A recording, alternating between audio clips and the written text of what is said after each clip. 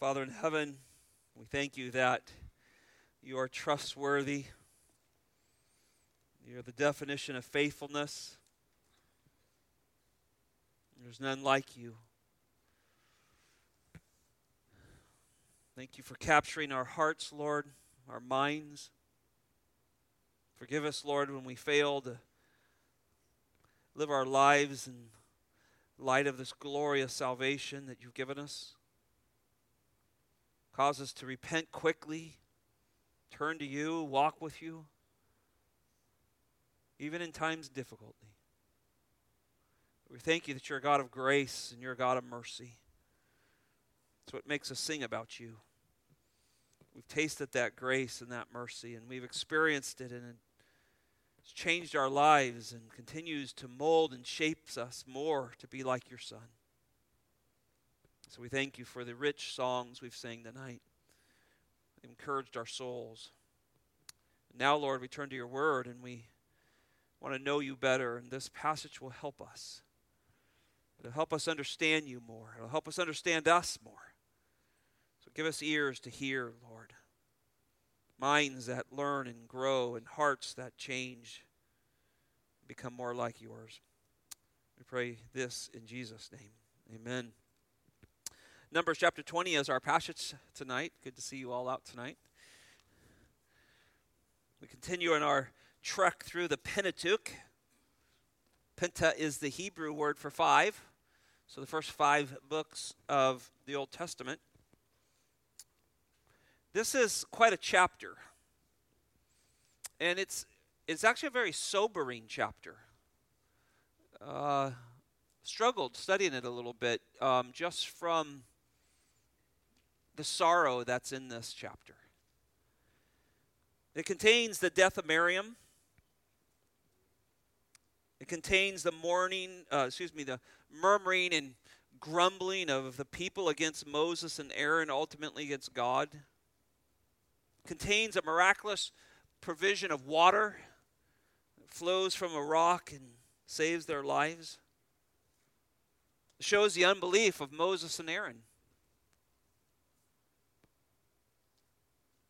It shows us Edom, Isaac's old brother Esau, still living in hatred. And they refuse to let Israel pass through the territory. And then the chapter ends with the death of Aaron, the first high priest of Israel.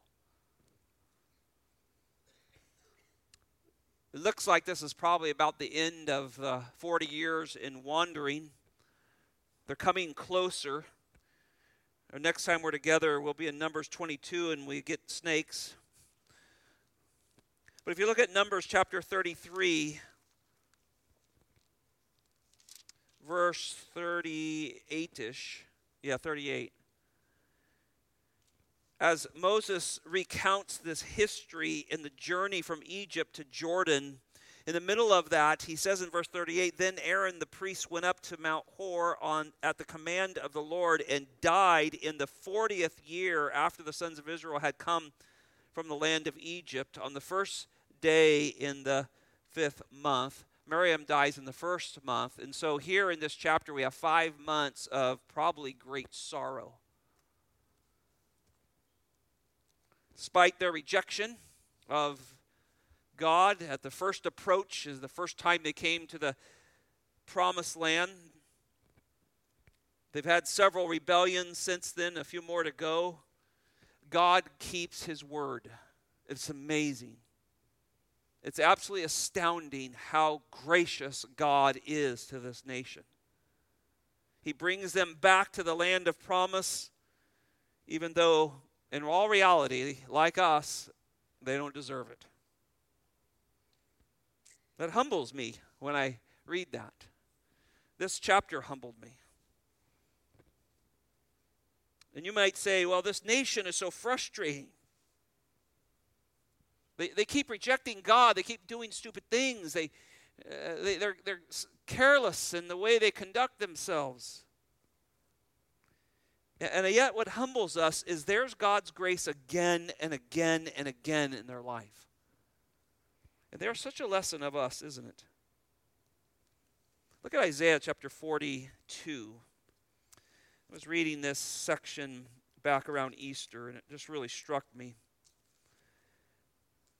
Chapter 40, you begin to see the glimmer of this suffering servant. And then by 42 and forth, all the way to 53, we find great details about him. Chapter 42, verse 23, we'll pick it up there.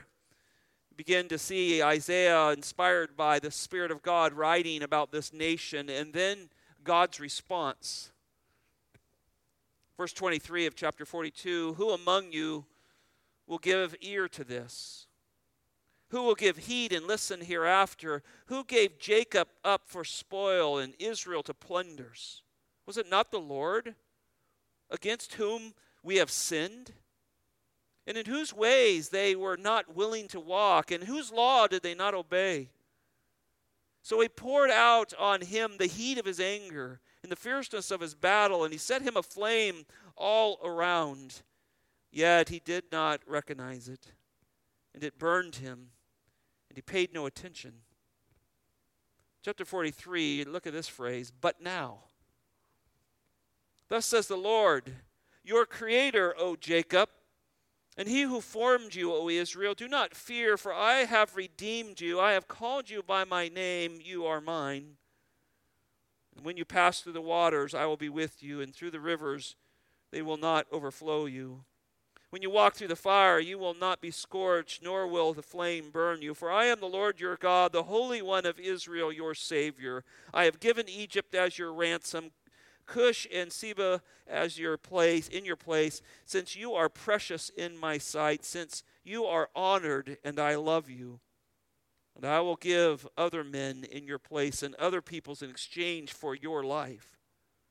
Do not fear, for I am with you. And I will bring your offspring from the east and gather you from the west. And I will say to the north, give them up. And to the south, do not hold them back. Bring my sons from afar and my daughters from the ends of the earth. Everyone who is called by my name, and whom I have created for my glory, and whom I have formed, even whom I have made. What a statement of a gracious God. Certainly not all Israel's Israel. I'm going to mention that later in the sermon. But God pulls a remnant from these people, from this people that was so hard-hearted. And Isaiah is this great prophecy of coming doom that is going to come through Babylon. And yet, in the midst of all of that, we see this suffering servant, this picture of the grace of God flushed out eventually in the Lord Jesus Christ, but a nation that benefits from it. We'll go back to Numbers chapter 20, and I want to give you a few thoughts this evening on this as we look at this text. Number one, the death of Miriam and God's grace for the rebellious. I know that is a hard phrase to hear, God's grace for the rebellious, but I didn't know how else to put it as I studied this. Look at the first 13 verses with me. Oops. Then the sons of Israel, the whole congregation, came to the wilderness of Zin in the first month, and the people stayed at Kadesh. Now Miriam died there and was buried.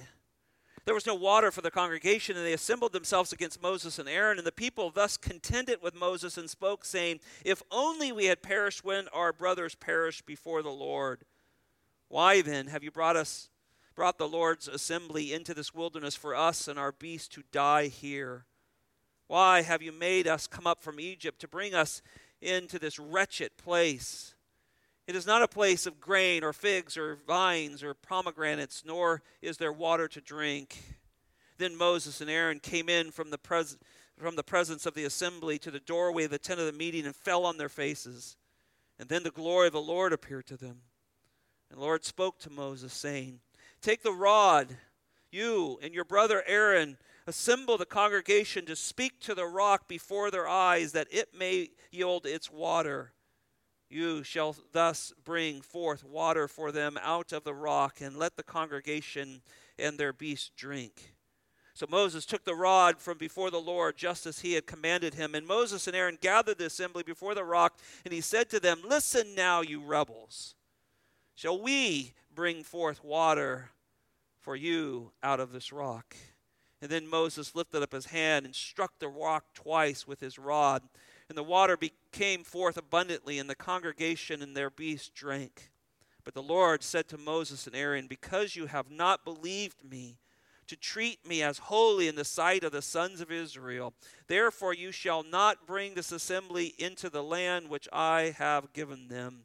Those were the waters of Meribah, because the sons of Israel contended with the Lord, and he proved himself holy among them. Well, this is a fascinating section of Scripture, but I want you to note that in verse 1 it begins with the death of Moses' sister, Miriam.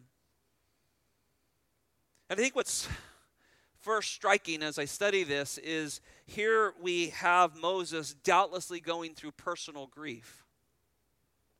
If your sister died, whom you've been with for these many years, even involved with him in Egypt, all the way through these 40 years of wandering, and she died, you certainly would have grief and sorrow. And it seems that during this time of personal grief and sorrow that Moses experienced, the nation is now falling back into their selfish nature again. I think the scriptures here produce enough evidence that there's heartless, insensitive tendencies of the nation that God had rescued time and time again. Here, when someone is suffering, they cannot stop this bitter complaining, and they turn on a person who doubtlessly was grieving. See, sin is always inappropriate, isn't it? One of the things it does is it blinds you to the needs of others. And so, when we are in sin and we don't confess that sin and repent of it and turn from it, we'll do inappropriate things. We'll say inappropriate words. We'll complain inappropriately. That's what sin does. It blinds us to even the needs of those who are suffering. And here is Moses, the great leader, the one who has done so much for them. They complain why he grieves the loss of his sister. When we're not walking with God in the way we should be, we become offensive. We know it in our own marriages, don't we? We know it in our relationships. When we don't walk with God, we can become very offensive to one another. I know that personally. We can cause needless hurt. You can bring distress into your life because you won't repent. And not only stress in your life, but stress in those around you.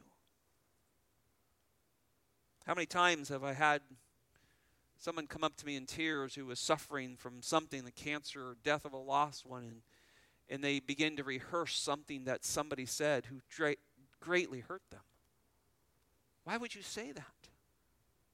Why would you make that conversation about you when you knew that person was suffering? But yet, Christians do that all the time, don't we? We get consumed in our sin and we can't see the suffering that someone's going through. And yet, here we have it. This whole nation disregards the death of his sister and turns to grumbling and complaining. Unfortunately, this picture of grumbling and complaining is a familiar one. It's throughout the study of this journey and this wandering of this nation. And every time something fails to go the way they want. And I know water is difficult, right? Thirst is hard. But they have a God who takes water and separates it.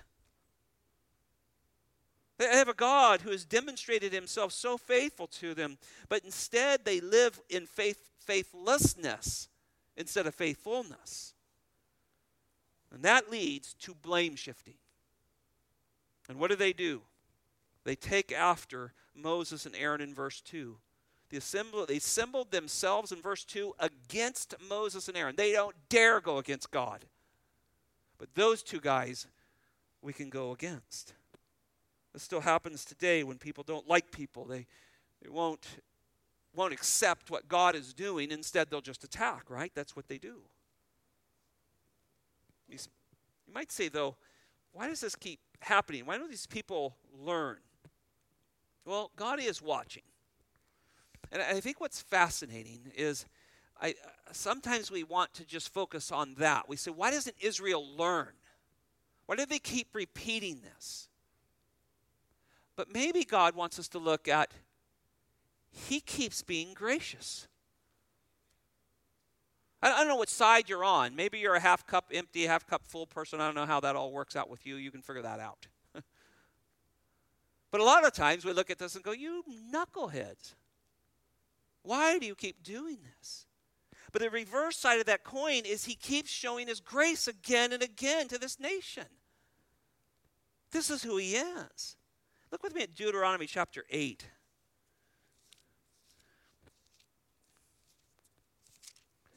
Moses, in his great sermons in the last probably month of his life, as he prepares this nation to go in, again shows how gracious God is. Chapter 8, verse 2, you shall remember all the way which the Lord your God has led you in the wilderness these 40 years. Don't forget this. That he might humble you, testing you, to know what was in your heart, whether you would keep his commands or not. Don't forget this nation. He was testing you. He humbled you, verse 3, and let you be hungry and fed you with manna, which you did not know, nor did your fathers know, that he might make you understand that man does not live by bread alone, but man lives by everything that proceeds out of the mouth of the Lord. Jesus quotes that right as he explains himself to be the bread of life.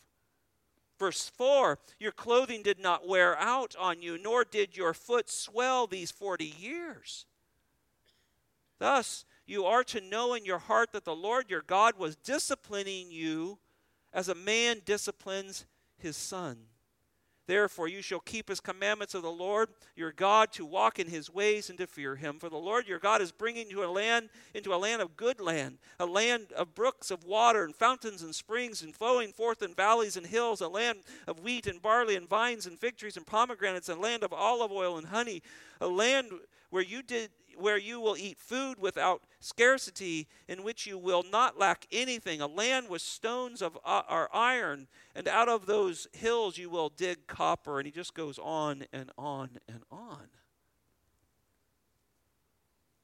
And as you turn back to chapter 20, you look at these first couple of verses here, chapter 20, verse 2 and verse 3. Verse 3, they contend with Moses, saying, if only we perish when our brothers perish before the Lord. Well, that's several occasions, right? That's Korah and his group. That's those on the outskirts where fire consumed. That's those who died before the golden calf. I mean, if we just died in judgment like the rest of our brothers, we would be better off. That's how twisted man's thinking gets. And yet here, the grace of God. Look at verse 7 and 8. And then the Lord spoke to Moses, strike them all dead. No, that's not what he does. Verse 8, take your rod.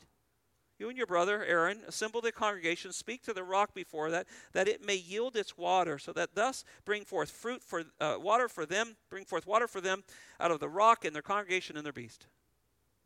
Would you have done that? Probably not. It's just pure grace of God. And here is a man who is mourning the loss of his sister, dealing with this complaining group of people. We're going to see his frustrations in a minute finally get vented, but that's not God. God continues to give grace. Moses commanded, you notice that to take his rod, this rod of authority that he has. He's commanded to control it, take it in your hand. It's a symbol of the authority God had given him. But with that authority God had given him, he was not to use that rod that way. He was to speak to the rock, and do that in the presence of the nation. God in his graciousness was willing to bring forth water to satisfy their thirst, despite their groaning and murmuring. Now, this provision for their needs was life-giving. You can't live very long without water. And yet it's just another demonstration of the grace of God to undeserving people through, listen, an unmerited act of kindness by God. That's who God is. At the heart of our eternal God is a wonderful kindness. Do you believe that? I think and I know the world does, and I think a lot of Christians, that's not their first thought of God. This is a wonderful, kind God that gives his people blessings beyond what they deserve. And he does it over and over and over. Have you done anything lately that's deserving of not receiving the grace of God? You say, well, how many today? And yet here you are. We're breathing. We've had a meal together. We're here breaking the word of God together and feasting on truth. And this is just the pure grace of a wonderfully kind God. Second, the dangers of complacency in the knowledge of the love of the grace of God. Look at verses 9 through 13 with me. So Moses took the rod before the Lord, just as he had commanded him. And Moses and Aaron gathered the assembly before the rock. And he said to them, now here's where things get off the rails. Listen now, you rebels.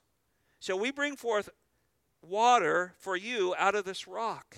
And then Moses lifted up his hand and he struck the rock twice with his rod, and the water came forth abundantly, and the congregation and their beast drank. But the Lord said to Moses and Aaron, because you have not believed me to treat me as holy in the sight of the sons of Israel, therefore you shall not bring this assembly into the land which I have given them. Those were the waters of Meribah, because the sons of Israel contended with the Lord, and he proved himself holy among them. Well, here again, love and grace is on display. There's water for the thirsty. There's bread for the hungry. God had given them that. They were going to have homes for the homeless. He's going to give them land and homes and fields they did not build or plant. He gives rest to the weary. He pardons and forgives. No, he pardons and he's very forgiving to those who are very sinful. This is the grace of God, and it is most evident in these chapters, isn't it?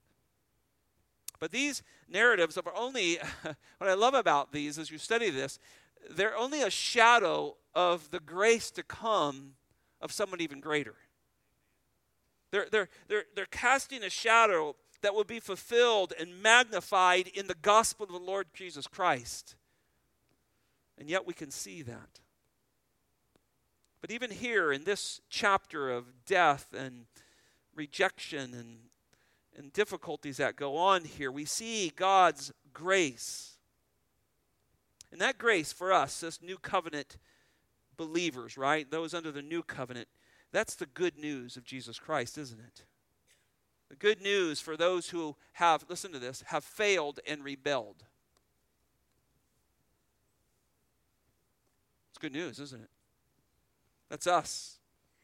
Failures, those who are rebellious. It's good news for those who are disgusted with their sins. Are you disgusted with your sin?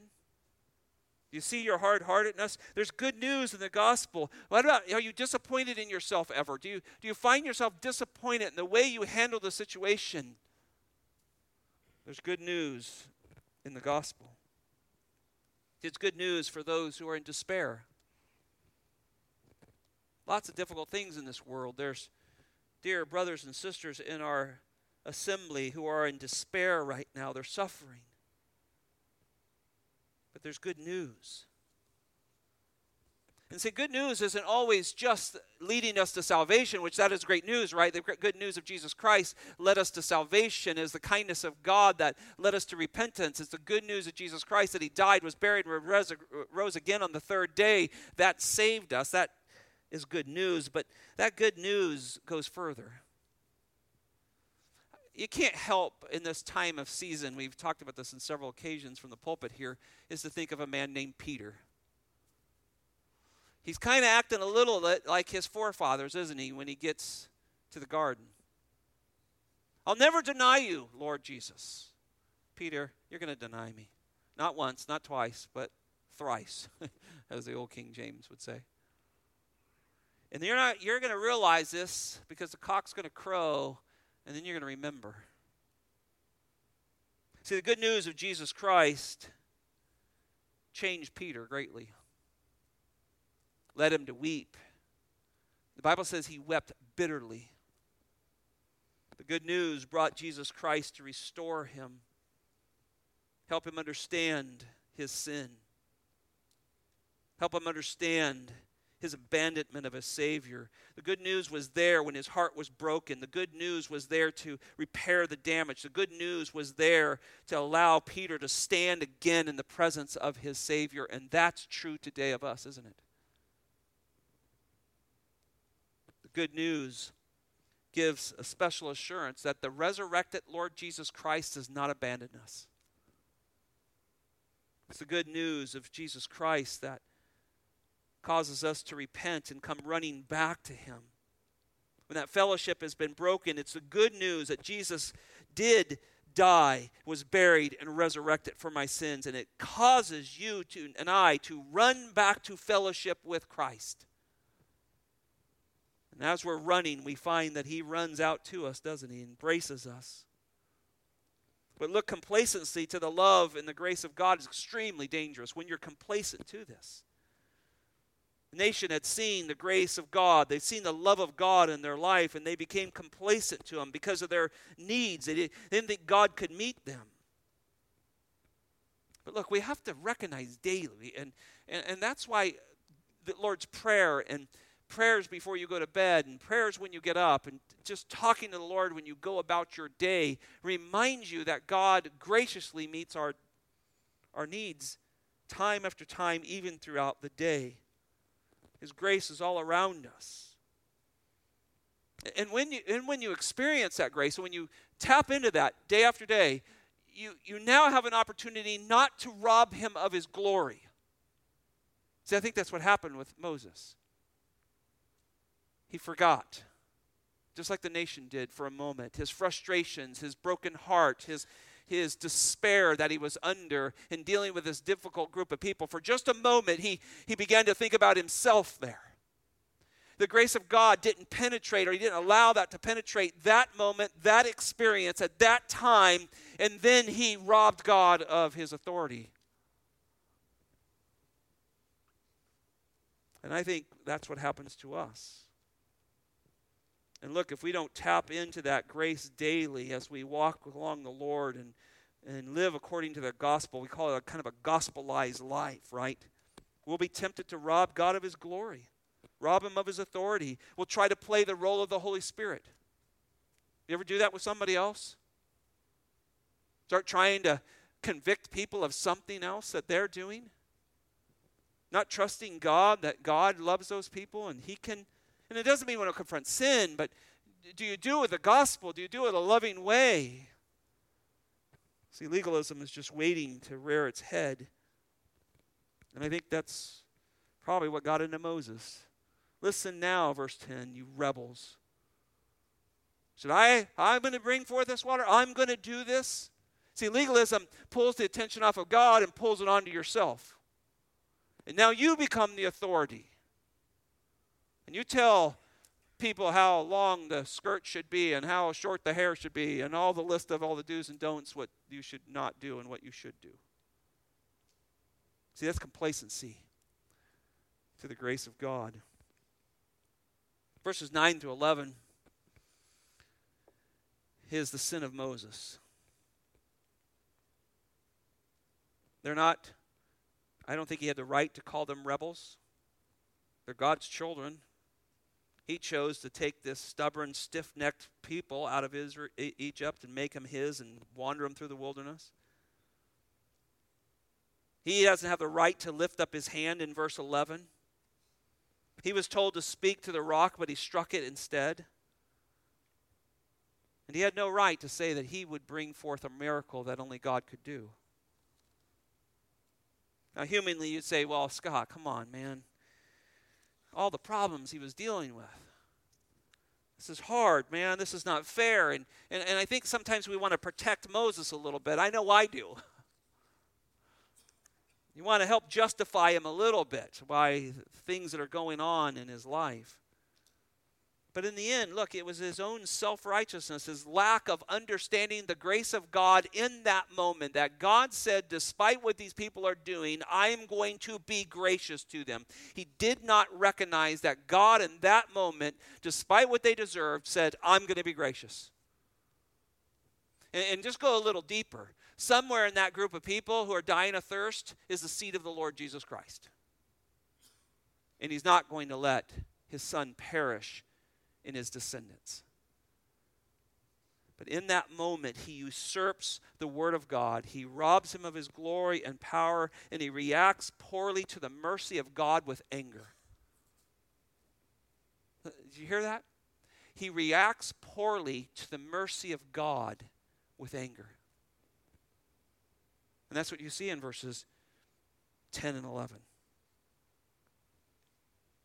You're trying to control someone while neglecting the grace and mercy of God and not using the gospel to compel and gently correct, it just leads to legalism. And legalism leads to frustration. Frustration leads to anger. Anger will commandeer God's word and use it for your own purposes. Thus, you attempt to rob God of his glorious power in merciless responses to those who are going through some kind of struggle, at least a struggle you deem wrong.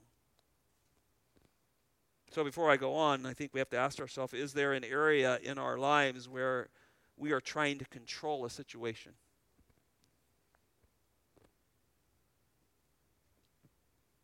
Can you think of any? Maybe it's an area that needs much more prayer than it does reaction. Maybe it's an area that needs more grace and mercy, more patience. So you and I don't usurp God's word. And we give room for him to work in his purposes. See, I think this is the lesson Moses experienced in the wilderness. Verses 12 and 13 are hard, aren't they? The Lord said to Moses and Aaron, both of them, because you have not believed me. See, I think legalism is a lack of belief in God. In that moment, in that situation, I have to take control. I have to do this. It's a lack of trust, a lack of belief in God. And so you end up striking versus speaking. You end up reacting instead of you end up reacting instead of believing, right? And you fail to handle the holiness of God in his sight. And you're not holy like God is holy. Be holy, for I am holy. And this is what he did. You presume on the grace of God. Look at the end of verse 12. This is quite staggering. Therefore, because of that, you don't believe me. You mistreated me. You robbed me of my holiness, in a sense, in the sight of the sons of Israel. Therefore, you shall not bring this assembly into the land which I have given them. Well, the privilege of leading God's people to the promised land was withdrawn here in this verse at the end of verse 12. And you think about this. This is probably one of the greatest leaders who's ever walked on this earth. I mean, try to name someone greater. I mean, it's just Moses is at the top of the ladder. And he says, you're not taking them in. I think there's many things that come to mind. I don't have time to go through it all, but one is just James 3:1. There is a stricter judgment for those who teach. You want to lead? You want to have authority over souls? Peter warns the elders that you're going to give an account for that. There's a stricter judgment.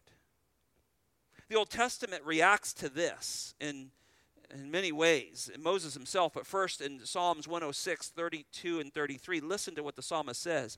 They also provoked him, God, to wrath at the waters of Meribah, so that it went hard with Moses on their account. Then it says this, because they were rebellious against his spirit, he spoke rashly with his lips. That's how the psalmist reminds it. Years, hundreds of years later. And then Moses' own account, look at Deuteronomy chapter 4. Look what Moses says about this. Deuteronomy chapter 4, he recounts this himself. Verse 21. Now the Lord was angry with me on your account. We'll find in Deuteronomy when we get there shortly, there's a lot of reaccounting of things that would happen, and then there's instructions how to go forward.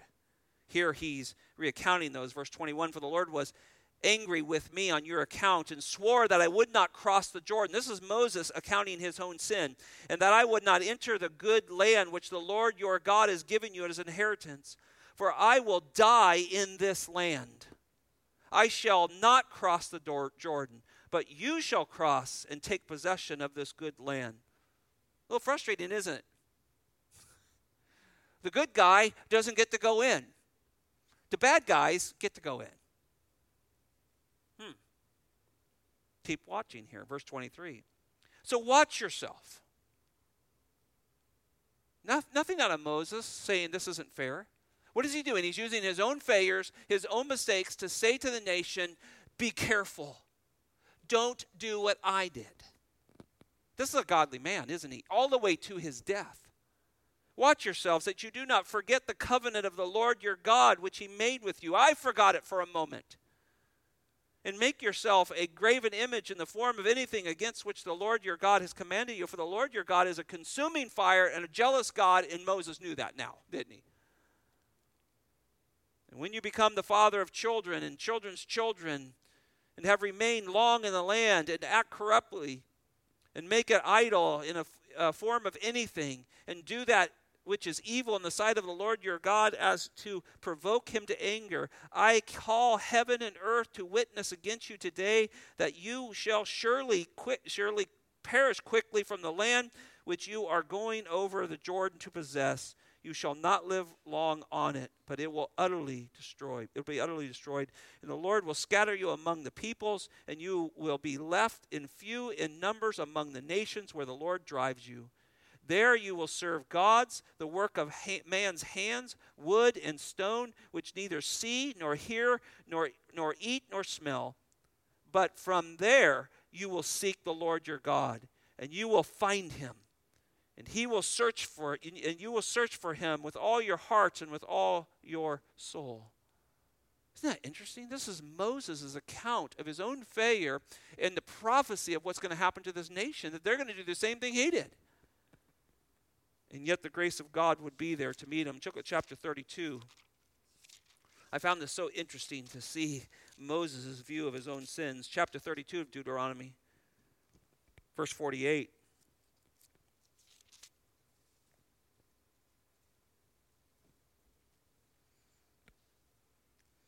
Then the Lord spoke to Moses that very same day, saying, go up to this mountain of Abarim, Mount Nebo, which is in the land of Moab, opposite of Jericho, and look at the land of Canaan, which I am giving to the sons of Israel for a possession. Then die on the mountain where you ascend, and be gathered to your people, as Aaron your brother died on Mount Hor, and was gathered to his people, because you broke faith with me in the midst of the sons of Israel at the waters of Meribah Kadesh, in the wilderness of Zin, because you did not treat me as holy in the midst of the sons of Israel. For you shall see the land at a distance, but you shall not go there into the land which I am giving to the sons of Israel. I'd like to pin that, right? You sinned, and then you get to pin what you did by the inspiration of the Spirit. What an amazing feat that was, and how God used that. And so I think as you study those and you make your way back to Numbers chapter 20, we see that the nature of the transgression is deeper than we first think. And it's serious, and it had dire consequences. Moses was disobedient to God's word because of frustrations and irritations. Are you ever disobedient to God's word because you're frustrated? I mean, every one of us should say what? Yes. Bitterness? Anybody deal with bitterness? Doubtlessly Moses was struggling that. He was bitter at these people. God had done so much for them, and yet in his bitterness it blinded him to the truth of God, and he took things into his own hand. But I think here's the worst. You say, because I'm like you read this passage and there's a little bit of you saying it's unfair. I don't get this. If there's ever been a passage that people have asked me many times and said, I'm a little frustrated with God that he doesn't let Moses in, I have heard that so many times. And probably all of us have a little bit of that frustration looking at this. But I want to go just a little deeper here. What came out of that rock? Water. Life-giving water. Moses steps in front of God and says, I'm going to give you that life-giving water. Uh-oh. That's dangerous. See, it's much deeper than you think. There's only one who gives life-giving water. If this goes on and is not taken care of by God himself, they begin to think that Moses is our way to the promised land. Moses is our way to God. It is through Moses that we gain the promise in eternal life. That's where this would go. In fact, that's where it goes. They worship Moses and David, and Paul has to use them as examples, and Abraham in Romans chapter 4, that they needed to be credited righteousness, because here Moses says, I'll give you what will sustain life. See how bad that is? Jesus Christ says he's the living water. I'll give you water, you'll never thirst again. The disciples couldn't give it to the woman at the well. The Jews couldn't give it to the woman of the well. Nobody could give that but Jesus himself. And when you start to dig in this a little bit, you begin to realize this was extremely dangerous, what he did. Only God gives life. And today we have religion after religion where you go to men who say you get life. Do this, do that, don't eat this. Don't wear that. Don't go there. Don't eat on this day. Don't do that. All these, don't touch, don't handle, all of that, right? They control that. They are the authority over God in a sense. And if you follow those religions, you'll find yourself in hell. See, now we start to see this as a little more deeper, isn't it? Don't rob me of what only I can give, because now you're a false religion. It's grave, isn't it? See, once you begin to get your mind around that, now you realize why God dealt so strongly with Moses. He had to make the nation know that life does not come from that man. And I'll prove it to you. He's never going to go into the promised land, because he can't bring you in there. I'm bringing you in. I think that's what we see in this passage. Now, the grace of God is never found in complacency and unbelief, right? And we're careless with the grace of God. We'll sin our privileges away from serving him, right? As Christians, we don't lose our salvation, but we misuse grace sometimes. And if we misuse it and don't repent of that, we will lose our usefulness to the Lord at times. We watch that happen. I've seen dear friends. I was telling the elders the other day, I think I have a half a dozen dear friends in pulpit ministries who lost their ministry from infidelity. Men I went to school with, men I've preached conference with, men I've served around the world with, have lost their ministries. They didn't lose their salvation. They lost their privilege of their calling. And that's what happened here. Moses lost the privilege. And I think what we see Moses here, it teaches us that there is no position within the spiritual kingdom of God on this earth that's not in reach of the disciplined hand of God. So everyone who stands in this pulpit or teaches a Bible study or disciples someone, we need to take very serious what we do, because God is serious about his word. Thus says the Lord, not us.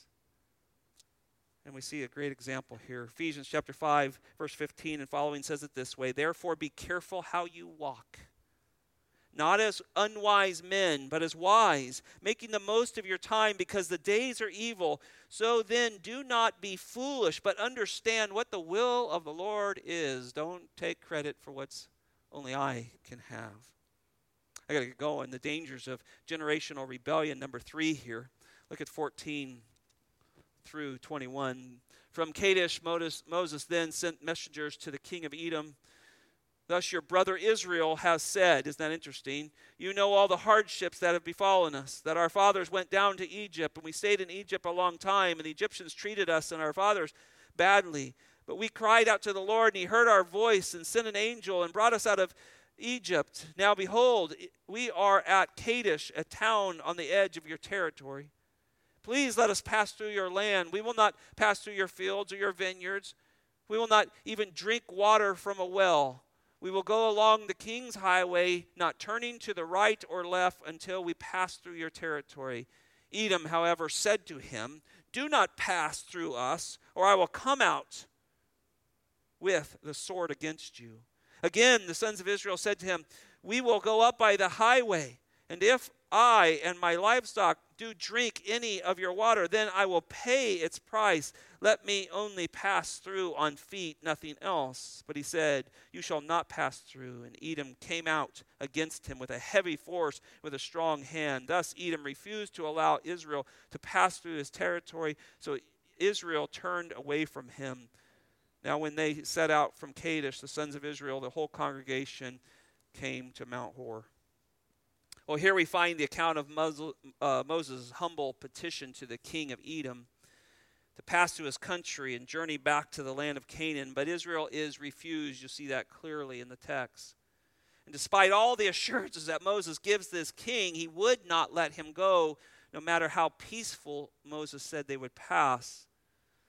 Well, clearly Edom had heard of God's provision for this nation. They were scared of them at some level. But it's more than that. Edom and Israel go all the way back to the earliest chapters of Genesis, don't they? This is the sons of Esau. And Esau and Jacob have battled. Phillips writes on this, he says, Edom's rejection of the nation of Israel to pass is simply one of the number of subsequent incidents in the ongoing history of God's people, which underlines not only the hereditary enmity between the two nations, which is a common ancestry in Isaac, but also the implicit hatred that Edom shows towards Israel. But it's interesting, this rejection does not go unnoticed by God. And if you know your Bible a little bit, you'll find places over and over. I found 5 places where God said, Edom's in trouble. Isaiah 21, Jeremiah 49, Ezekiel 25, Amos 1, and Obadiah 1 all say, you're going down. And I think that's quite fascinating. There's a clear message here that when it comes to responding to God's people, you better be careful. You mess with his people, you mess with the apple of his eye in a sense here.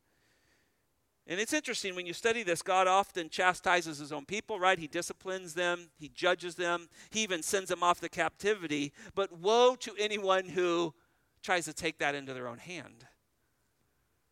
So what's clear as you study this little portion, you begin to realize that the nation was so often full of grumbling, complaining, and led to rebellion, but yet God saw them precious, and he would not let harm come to them unless he allows it.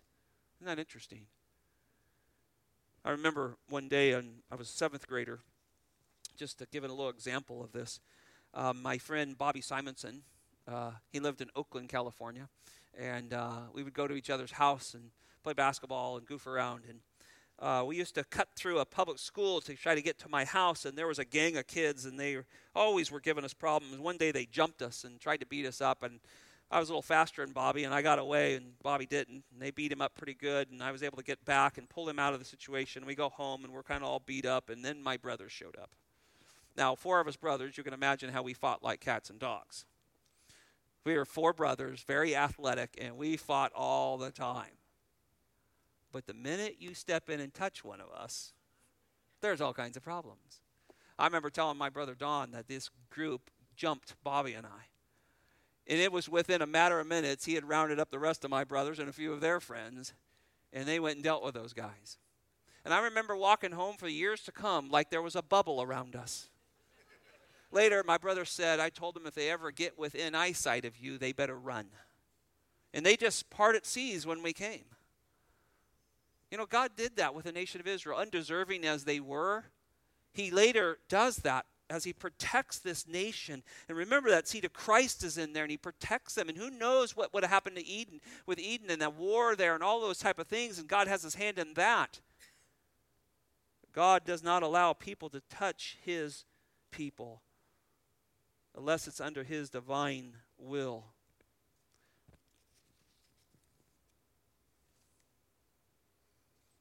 I want to drop down to last thought here, just for the sake of time. The death of Israel's first high priest. So much more to say in that, but we'll hit those again as we go along.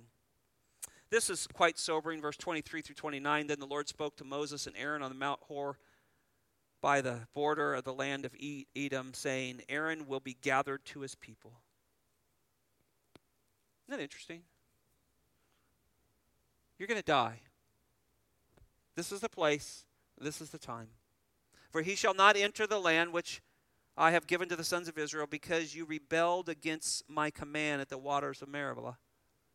Take Aaron and his son Eleazar and bring them up to Mount Hor, and strip Aaron of his garments and put them on his son Eleazar. So Aaron will be gathered to his people and will die there. So Moses did just as the Lord commanded. And they went up to Mount Hor in the sight of the congregation. And after Moses had stripped Aaron of his garments and put them on his son Eleazar, Aaron died there on the mountaintop. And then Moses and Eleazar came down from the mountain. And when all the congregation saw that Aaron had died, all the house of Israel wept for Aaron for 30 days. Well, the recording of his death here, the first high priest of Israel, is quite sobering, isn't it? It's another loss. In 5 months here, he loses his sister, and now he loses his brother-in-law here in Numbers chapter 20. 5 months apart, and doubtlessly Moses had times of great sorrow and loneliness because of this, but yet God is telling them to deal with this nation. He has to still keep serving. He has to still keep doing what God has done. He also has his own sin of striking the rock and robbing God of his glory and causing the holiness of God to be questioned. He's dealing with those things. And yet he's giving this order. Notice in verse 27, with all those pressures, with all those difficulties going on in his life, verse 27, so Moses did just as the Lord commanded him. Still a great leader. He failed, but still finishing well. I like that. There's grace in that. So we see that Aaron dies because he was part of that. He was part of that unbelief. He was part of that not recognizing the holiness of God, of robbing his authority. We see that in verses 12 through 13. But we read in verse 14 that there's almost a gentleness here. I read it kind of harsh, but let me reread this. Verse 29, Aaron will be gathered to his people, for he shall not enter the land for which I've given the sons of Israel, because he's rebelled against the command at the waters of Meribah. And Aaron and his son Eleazar, and bring them up to Mount Hor, and strip him of that. And when you read that, it's a bit sobering. He says he's going to gather to his people, a real common phrase used throughout the Pentateuch, speaking of God's promise to gather his people even in death. But in verses 25 and 26, you start to see this is difficult, and it even may seem harsh, but I want you to think a little further.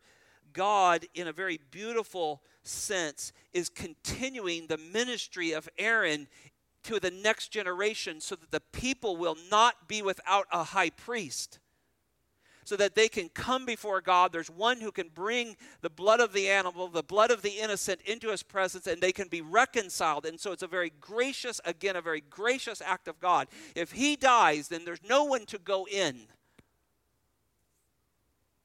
And so here there's this little ceremony that goes on, and the ephod and the dress and the headdress is all taken off of him, and he's stripped of that, and there it's put on. And as I thought about this, I thought maybe this was comfort to Aaron, who had to be somewhat of a godly man. He had to be a godly man. All the things that he failed in and trusted God and watched I hope that brought him joy.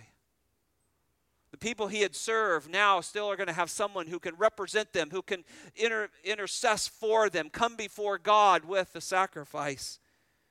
And I don't doubt that Aaron felt comforted by that.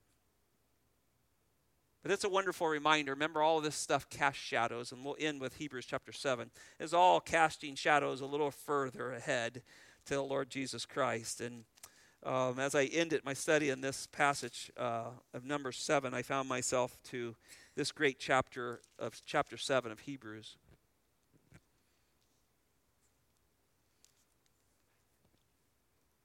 Go down all the way to verse 23.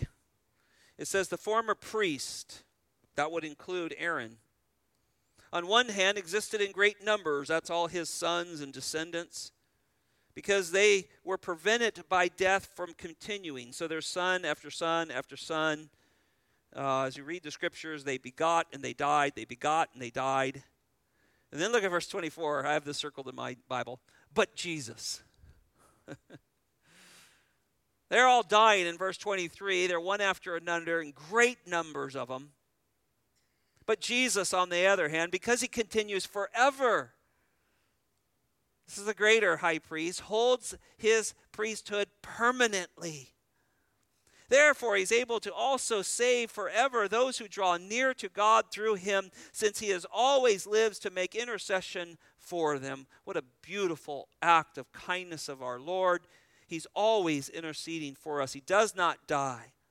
Verse 26, for it was fitting for us to have such a high priest, one that was holy and innocent and undefiled, separated from sinners, and exalted above the heavens, who does not need daily, like Aaron would have done, like those high priests, to offer up sacrifices first for their own sins and then for the sins of the people, because this he did once for all when he offered up himself.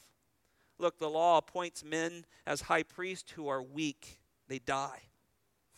But the word of the oath, which came after the law, appoints a son made perfect forever.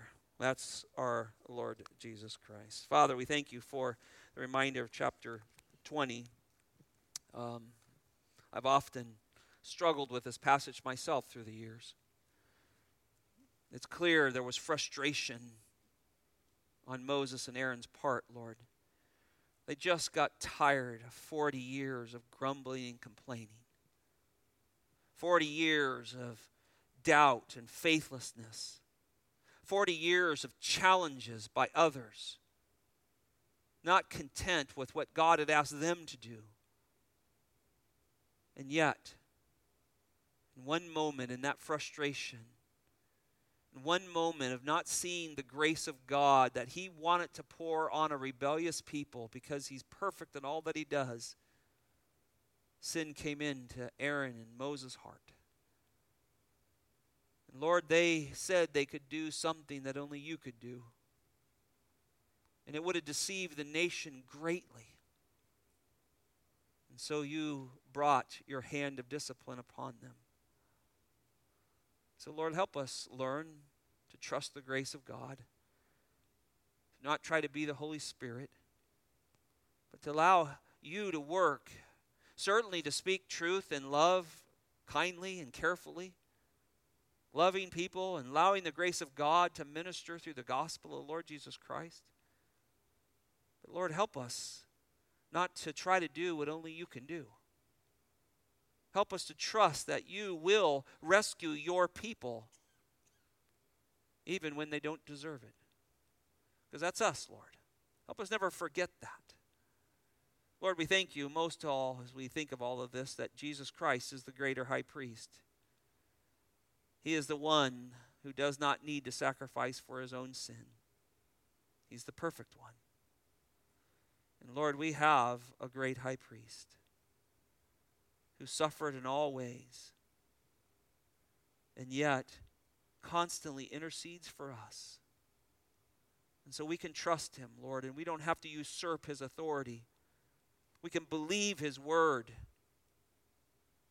and we can find peace in our life. Lord, forgive us when we try to do what only you can do. I pray that this lesson, Lord, has encouraged the hearts of the hearers, Lord. It's encouraged mine. I pray that we would just think on these things tonight. We would meditate on these things. We thank you that your word is always right and always true and always guards our hearts and guides our hearts to truth, Lord. So, Lord, bless the word. Thanks for these dear people, Lord. Thank you for putting them in my life. Thank you for what they mean to me and how they've encouraged me. I pray you just bless them. Give them sweet rest tonight, Lord. Give them a hunger and a desire for your grace and your mercy and your love and your gospel, Lord. Use this church for your glory. In Jesus' name, amen.